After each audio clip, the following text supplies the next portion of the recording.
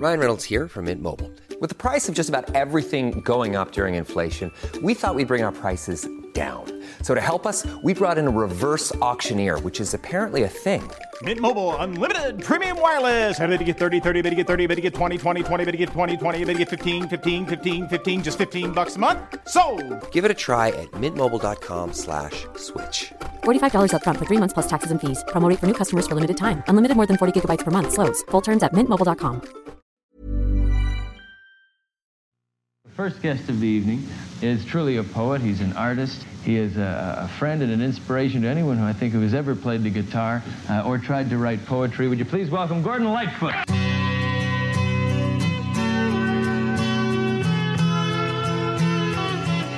It's so easy to live with no fear or deceit, but sometimes I think maybe I have skipped a beat. The road I chose was not all it should be, but sometimes it was oh so sweet. This is Carefree Highway Revisited, the show that celebrates the work of Gordon Lightfoot song by song, brought to you by the Western Skies Podcast Network. I'm your host, Mike Messner, and along with me today, making her return to Carefree Highway Revisited, is Deb Radwan. Deb, thank you so much and welcome back to the show. Thanks, Mike. I'm so happy to be here. Thanks for having me back. I'd like to just start talking about the song that we're discussing today, which is Oh So Sweet. This is off of Gordon's most recent album, Solo. Right. And I wanted to begin by just saying, what does the song mean to you personally? I mean, I have my own thoughts, but I'd like to let you have first crack at it. Why do you find this one so enjoyable? When I first heard this, and almost every time since, I cry when I hear it. It is this beautiful, retrospective, candid, and honest look at a life, at a career. And you hear the wistfulness in his voice, but yet he always comes back to, but sometimes it was oh so sweet. And this song just really, really got to me when Solo came out. It is by far my favorite song on the album. And as a matter of fact, I have requested before at my funeral, I was only going to have I'm Not Supposed to Care. And now I have added this one. I want this one at my funeral as well. I just think it is just beautiful. Yeah, I actually have the same thought that I might want it played, the actual recording, while watching a slideshow of my life or something like that. Yeah, I think you pretty much said it all. I mean, this is somebody who's coming to the end of his life. This may very well be his last album. And it's disarmingly honest, as opposed to something that is kind of blustery, like, I did it my way or something. This is somebody who's pretty humble. About and very realistic, as opposed to just saying, death, something like that. And I think that's why it's so moving, because he's laying all the cards out. There is a humbleness, there is a regret, but yet in the end, it was oh so sweet. It's just such a touching, moving song. I could get choked up just talking about it. Well, do your best, because we're going to be talking about it for a few minutes here. To me, the best setting for listening to this song, and I've only heard it a few times, but for me, it would either be watching a sunset, realizing, okay, this is the ending of something, or getting up in the morning and driving somewhere with not very many cars on the road. Maybe not really early in the morning, but, quiet enough, probably on a weekend where, I can go for a decent amount of time without seeing very many other cars, very little traffic, and have it turned up enough so that it really just, seeps into my soul. Right. What about you? What's the best setting for you? Well, I listen to a lot of music in the car, and generally that is my favorite place to hear any song. This song, though, like I said, every time I hear it, I get choked up. So probably not the car, although, that's fine. But, I think I like to hear it when I'm feeling a little reflective, sitting on the beach, looking out at the waves, some kind of a quiet time, whether it's sitting in the garden or sitting in my house, or when you just have that quiet time to reflect a little bit. Very evocative song, probably as evocative as anything he's ever written. Now, Deb, what do you know about the genesis of this song? This is fairly recent album. It was just last year. So What do you know about either this song or the genesis of the solo album? I did try and do a little research on it because it is such a new album and because COVID hit and then he had injuries and, there just hasn't been a lot of opportunity for him to get out there and perform or talk about it or whatever. But my understanding is that he was cleaning out his office and he found some of these old tunes that he had recorded and decided that he wanted to put some of them on an album and give them a new recording, but he didn't want to necessarily get the band involved because he knew that would take too long. And again, I think especially because the songs, and particularly this one, is so reflective. And even he is saying, I knew to put in orchestration, it would delay the release of this. You almost wondering if he's thinking about his time left and that he wants to finish this. Hopefully we'll have him for years and years and years, but I'm sure that his age, it's something that's on his mind. And when you start a big project like this, there is a need to move it through. And these songs, I think, are really well suited to that individual acoustic sound because they are so personal. They are so intimate. Some of them are very raw. I think this song is a perfect example. I don't know that I hear this song with a lot of orchestration around it. I think it's perfect the way it is. So that's what I understand about the genesis of the album. Now, had he actually recorded the songs, like put them on a cassette or something, or had he just written the charts? Do you know? I think he had just written them out because the way it sounded, and I could be totally off base on this, but the way it sounded was I wanted to put them to music and get in the studio and record them. So I don't know. I'm not sure, but that was the impression I had. Okay, great. Well, let's look at the lyrics because they are very simple and very beautiful lyrics, like most of his good stuff is. I read the beginning of it and then picking up. Sometimes I remember hearing raindrops fall, feeling my love breathing alongside of me. And the first thing I thought of was looking at the rain. Now, he has only written 2 or 3 songs that talk about rain really specifically. Rainy Day People is one, Looking at the Rain, Early Morning Rain. Right. But Looking at the Rain was the one that really came to mind about that because it is contemplative in a way that the others aren't. There's something about rain that is a little moody. I don't know the right word for it, but it's the right kind of setting for this kind of song. If he had said, sometimes I remember the sun shining bright, and, that's not the right mood or ambiance for what he's saying. So, I don't know quite how to word it.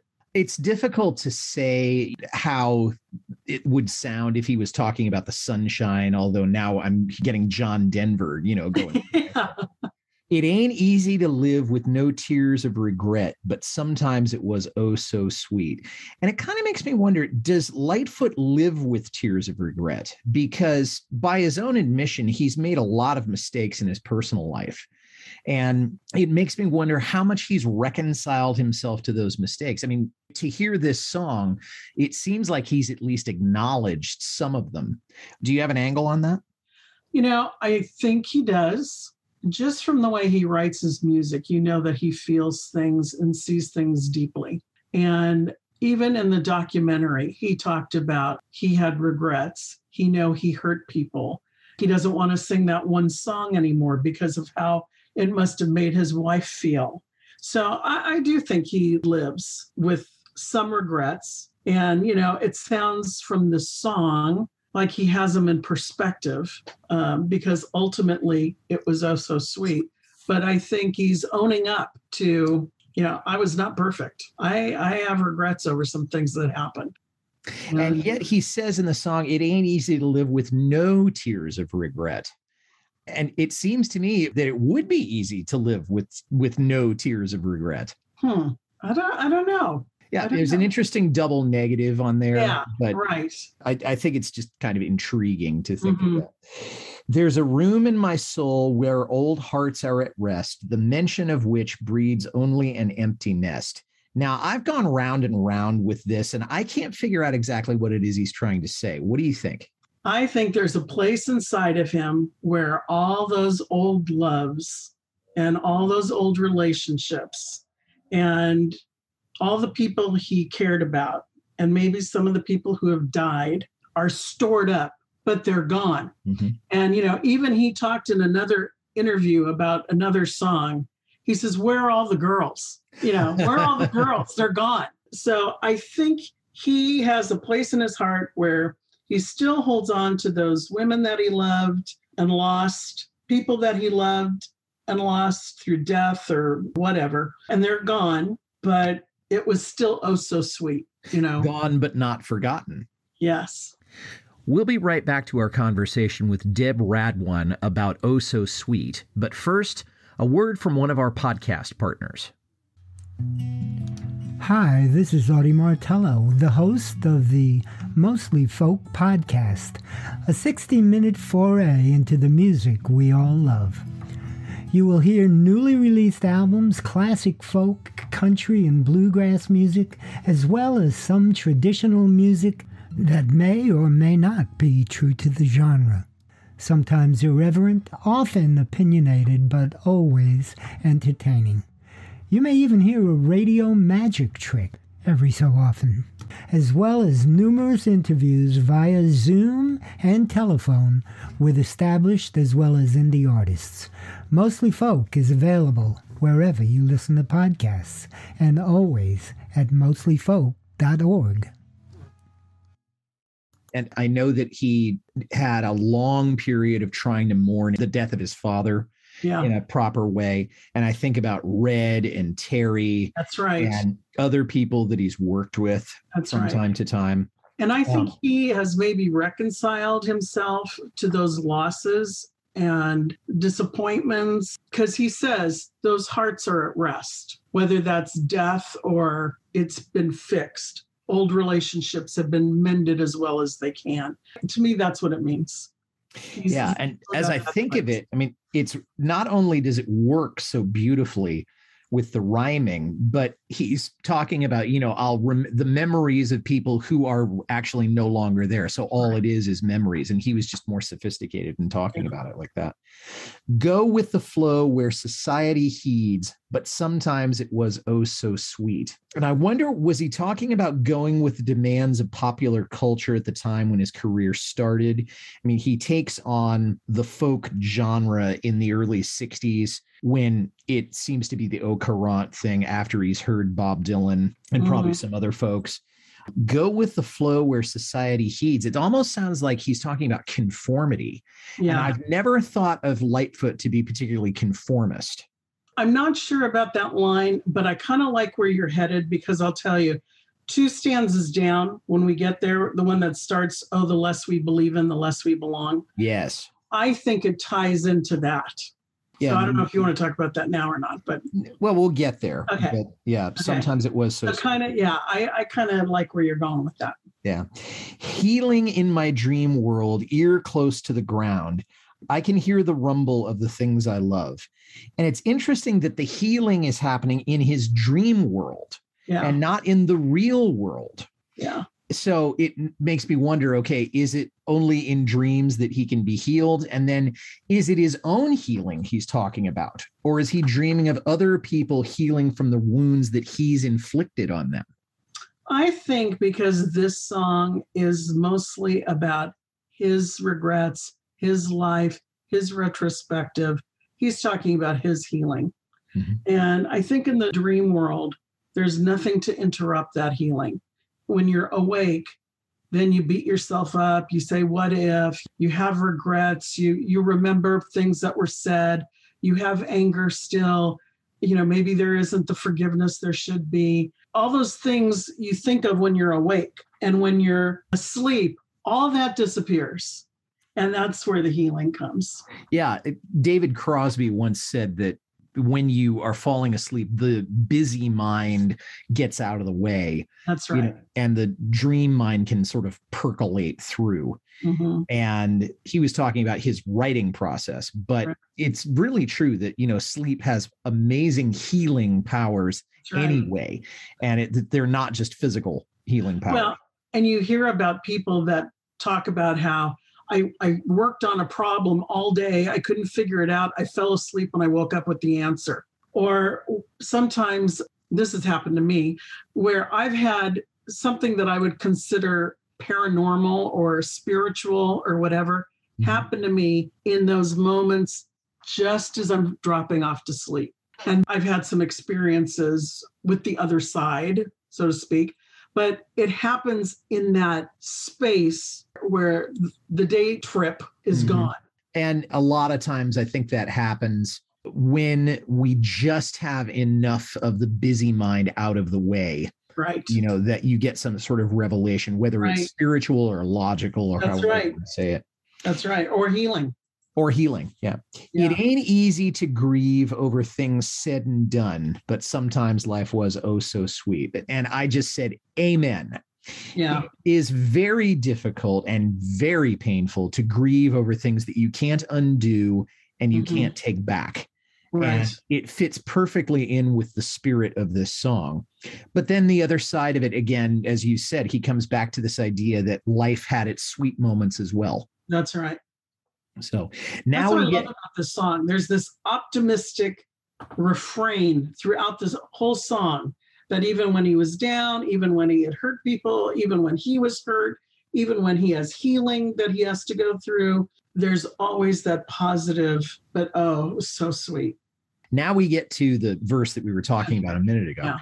Oh, the less we believe in, the less we belong. Let's all gather around so that we can carry on. The thing that I took away from this is that you have to believe in something if you want to find some sort of community. Because when you take a stand for whatever it is, if you have values that you're willing to hold on to and hold high, that you will find people who will come alongside you, and that the ones that are the most nihilistic are the ones who are the loneliest. So that, if you believe in nothing, then you will be alone in that. And believe it or not, I thought of Bob Dylan, because although I have immense respect for the man as a writer and as a musician, and he's certainly sold more records than Lightfoot, let's face it. Right. But I can't figure out what the man really believes in. I mean, he seems to have recreated himself over and over again, and his values are so inscrutable that I kind of wonder, what is his life like right now? I mean, does he have a community that he can really belong to? But Gordon, we know, does. Yeah. To me, this stanza was the most hard to interpret. It's kind of along what you're saying, but I was thinking of it in regard to his musical career, that he was never really part of the folk movement. Maybe there was a period where he started out in that, but then he wrote songs that were very country, was never really in that country genre, never really accepted by that country genre. Then he wrote songs that were a little more poppy. And of course, I'm speaking of United States. I'm not sure about Canada, but he never really seemed to fit into a niche. And that was why a lot of the radio stations had a problem playing his music and stuff, because it wasn't folk, it wasn't pop, it wasn't country, it wasn't, whatever. And when I read this, I thought, I wonder if he's talking about, especially that next line, stick to the mainstream and we'll be okay. But this was a little vague, and maybe I'm stretching it, but I thought maybe because he didn't go all in on country or didn't define himself as a pop artist or a folk artist or country, that the less he belonged to any of them. But he certainly has a community that's drawn to his music. I know it's a bit of a reach, but when I was looking at the song, I thought, this is a retrospective on his life, his career. Maybe he is talking about his music where he didn't quite buy into any one particular genre. I hadn't thought about it until you mentioned that, but he really doesn't fit securely in any of those genres. Okay. Although if there were any one that he fit into, I would say it would be folk music. Okay. Right. Because that's the biggest influence. Okay. But he's certainly not a full-on country singer. Right. He's not a full-on rock singer. He has elements of pop because otherwise he would have just been a big underground success, but he wouldn't have sold very many records. And then there's, adult contemporary, or easy listening. More easy listening, but it doesn't really quite fit in any of those. And I think he wanted acceptance, but I don't think he ever wanted to say, I'm a country artist or I'm a folk artist. I think he just wanted to make good music. And as a result, maybe he didn't quite fit in one spot. Let's take a quick side trip here. Sure. Would you like to see Gordon inducted into the Rock and Roll Hall of Fame? Oh, absolutely. Okay. So would I. Even given the fact that he was not a full-on rock singer, although he made it, on the rock charts. Correct. Rock is rhythm, and Gordon had and has impeccable sense of rhythm. Mm-hmm. I mean, it just his guitar playing alone speaks of that. The way that it's percussive, the way that he plays his 12-string. It was one of the reasons why they didn't use live drummers on Performance until the late 70s. They didn't need to. Between him and Rick Haynes playing bass and John Stockfish early on, there was no reason to have a drummer. You had all the rhythm you needed right there. We'll be right back to our conversation with Deb Radwan about Oh So Sweet. But first, stepping away from folk music here for a second. When you're not listening to the music of Gordon Lightfoot, are you a fan of true crime, cults, paranormal experiences, conspiracies, and all things sinister? Then take a listen to Sinister Story Hour, a podcast focusing on macabre and monstrous events in the recent past and the not-so-recent. Hostess Stephanie Lynn tells true stories of events that are ghastly, gruesome, but most of all, great fun. That's Sinister Story Hour, available wherever you get your podcasts. Now, back to Carefree Highway Revisited. Let's all gather around so that we can carry on. And when I thought of that, I mean, gathering around implies coming together and implies being in one place at one time. And the thing I thought of was solidarity. And that is a huge tenet of the folk tradition in a way that you don't necessarily have in other genres. Correct. Which is why I keep coming back to this idea that he doesn't neatly fit into any one category, but if you had to categorize him, it would be folk. Stick to the mainstream and we'll be okay. You kind of ran ahead of me on that, but that was great, because if he had chosen to, I am going to do full on rock, I'm going to do full on country, I'm just going to do pop stuff, but I don't think he would have been completely satisfied with any just staying in those lanes. And so he's had to cut his own way, across those genres, and he's paid for it. That's right. But he's real. Yeah. He is as real as you can get for somebody standing up on stage with an acoustic guitar. That's right. And the way it's written here, stick to the mainstream and we'll be okay. But that but is like, they said, stick to the mainstream and we'll be okay. But sometimes it was oh so sweet, meaning it didn't necessarily do that. No, he didn't. And it was still oh so sweet. Sometimes I remember seeing Starlight Fade back when life was still only a mystery. And seeing Starlight Fade, what does that mean? The sun's coming up. And I thought of his publishing company, Early Morning Music. Now, see, I thought it followed that last one. Starlight meaning stardom. I remember seeing my Starlight Fade back when life was just a mystery. So here he is up at the height of his career with, Sundown, Rainy Day People, The Rack, and then he sees his star fading. It could be that. And then the next piece of it makes me think that he's talking about a particular point in his life, back when life was still only a mystery. And I think when we're young, there is much more mystery to life than there is when we get older. So what I'm thinking, there may be some element of his stardom here, but the idea that he's actually getting up very, very early in the morning, or maybe he's been up all night, and he's young enough where he can still do that. And he gets up and he's watching the dawn and he's inspired and he writes, maybe he wrote Minstrel of the Dawn while the sun was coming up. you know, because that's one that I absolutely adore. And I hope I get to do it on the show sometime. And maybe he sees life now as something other than a mystery as he's closing out his career. Well, my personal take is that he's looking back retrospectively at his career. He's seeing there was a time when his star was fading and when life still, he hadn't figured out how it all worked. And now here he is at 82, looking back, and he sees how it all works. And there's less mystery to it. And there is less mystery to it. And you're absolutely right. With the youth, and you're at the top of your game, and you don't understand all the things that can happen, how life can change so quickly. And, you know, even with his aneurysm, going through that, things can change. And then the last line, wasn't it good? Wasn't it bad? Or the best you ever had? But sometimes it was oh so sweet. Perfect way to sum up the whole song. Yeah. Right there.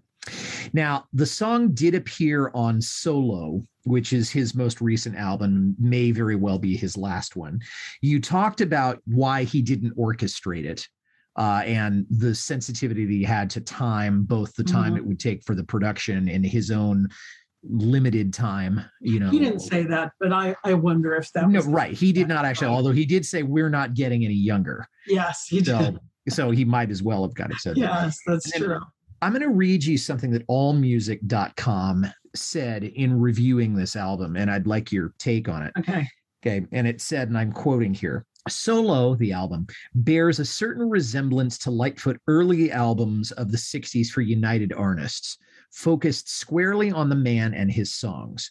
Solo feels like it takes Lightfoot full circle from his 1966 debut album. The lyric and melodic structures are remarkably similar. His decision to cut these songs in the simplest manner is one that works. He may sound weaker than he used to, but he's also not fighting a band for attention. It's not hard to imagine that Solo will be Gordon Lightfoot's final album, and if it is, it's a simple but satisfying summation of his life in music, his gifts stripped to their essentials and still proving to be effective despite the march of time. Well, I do think that it is kind of full circle, you know, certainly starting out as he did, him and his guitar, pretty much, finishing up with an album that's him and his guitar. Very simple tunes, but extraordinarily beautiful. I think he's right about not having to compete with a band on this. I think that was a good decision for these songs. I hope it's not his last album, but it could be. That song. It's that song. Let's back away from it for a second. What is your favorite musical aspect, with the understanding that there's relatively little to choose from? Right. I mean, compared to some of the songs that we've talked about on the show. Is it the melody? Is it the guitar? Is it his voice? Well, I'm a word person. I always go for the lyrics first. So these lyrics touched me greatly, but it is his voice. His voice, even though it's changed throughout the decades, his voice, and even this was mentioned in the documentary, that it is his voice. There is a resonance with his voice that no one has been able to imitate or copy. And with this song in particular, I almost feel like we're sitting down having a conversation about his life and his music career. We would be talking very intimately, not whispering, but low, and there would just be that voice. And that voice is, you can sense that the man is still in there, and the gift is still in there, and the spirit is still in there, although the voice is more whispery, you know, and that's to be expected, right, you know, for somebody at that age. But I can still hear the depth of it, if not the exact timbre than it was in the past. I can tell you that for me, the guitar on this sounds so fresh, like he had just bought it with brand new strings. Okay. And he just sat down after bringing it home from the music store and he tuned it up and he just started playing it. And I think that is a testament, assuming that he did not just literally just buy that guitar. I mean, the fact that he takes care of his instruments so well. And he practices every day. And he practices every day and, you know, goes into a room in his house and does that. We saw that in the documentary. That and the melody because the melody has enough teeny little turns where you can hear just a dash of jazz in it and a dash of some sort of hymn or something like that. And it all blends together really, really well. Those are the things that I like about it the most. But he's played this song just once in concert. Okay. And that was last December at El Macambo in Toronto. And as we sit here, this is October 6th, we're recording, no one has covered it as of right now. I could only think of one person that I would really like to hear record this other than Gordon himself, and it would be Willie Nelson. Because I think he's got a gift for that kind of melody, and I think he could make it sound really cool. I thought about, are there any female artists that I would like to hear cover this? And none jumped out at me. Yeah. But if you've thought of any, then, I'd love to hear about it. Not female, but when I thought about this question, it would certainly have to be someone older who would have that same kind of wisdom and similar experiences. And really the only ones I thought of were Chris Christopherson or Johnny Cash if he were still alive. Sure. Because they have that raw quality to their voice.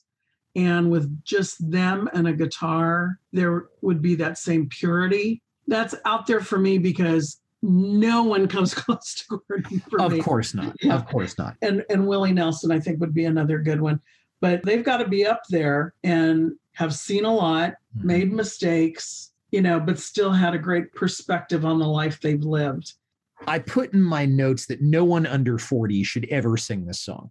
Oh, see, I was thinking no one under 60 or 70.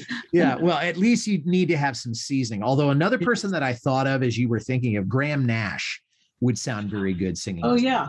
Oh, yeah. Maybe even David Crosby, because David Crosby has had the life experience that this song talks about. Oh, different, but, different and more dangerous in some ways. So I would have to think about whether I could hear Cros doing it, but I definitely Nash, could definitely do this. Right. Okay.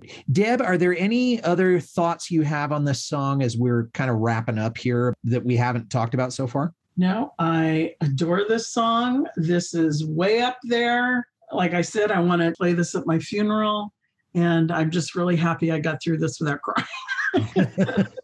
Because it really touches me. It really gets to me. Deb Radwan, thank you so much for joining me on the show today. It's always a joy. And thanks for listening, everybody. If you liked this well enough to listen to the whole thing, tell somebody about it. Carefree Highway Revisited is on Apple, Spotify, Podbean, or wherever you get your podcasts. You can reach me, Mike Messner, at teachermike72@gmail.com. Deb will be back in the next week or so. She and I will be discussing Gordon's song, A Painter Passing Through, as we continue this series of autobiographical songs by Gordon Lightfoot. And then also I'll have Kevin Hester back on the show very soon, and he and I will be picking up on our conversation of I'm Not Supposed to Care. So until then, this is Mike Messner reminding you, run for the roses, but don't forget to stop and smell them. We'll see you next time. Run for the roses, but don't forget to stop and smell them. We'll see you next time. It's so easy to live with no fear or conceit, but sometimes I think maybe I have skipped a beat. The road I chose was not all it should be, but sometimes it was oh so sweet. Sometimes I remember hearing raindrops fall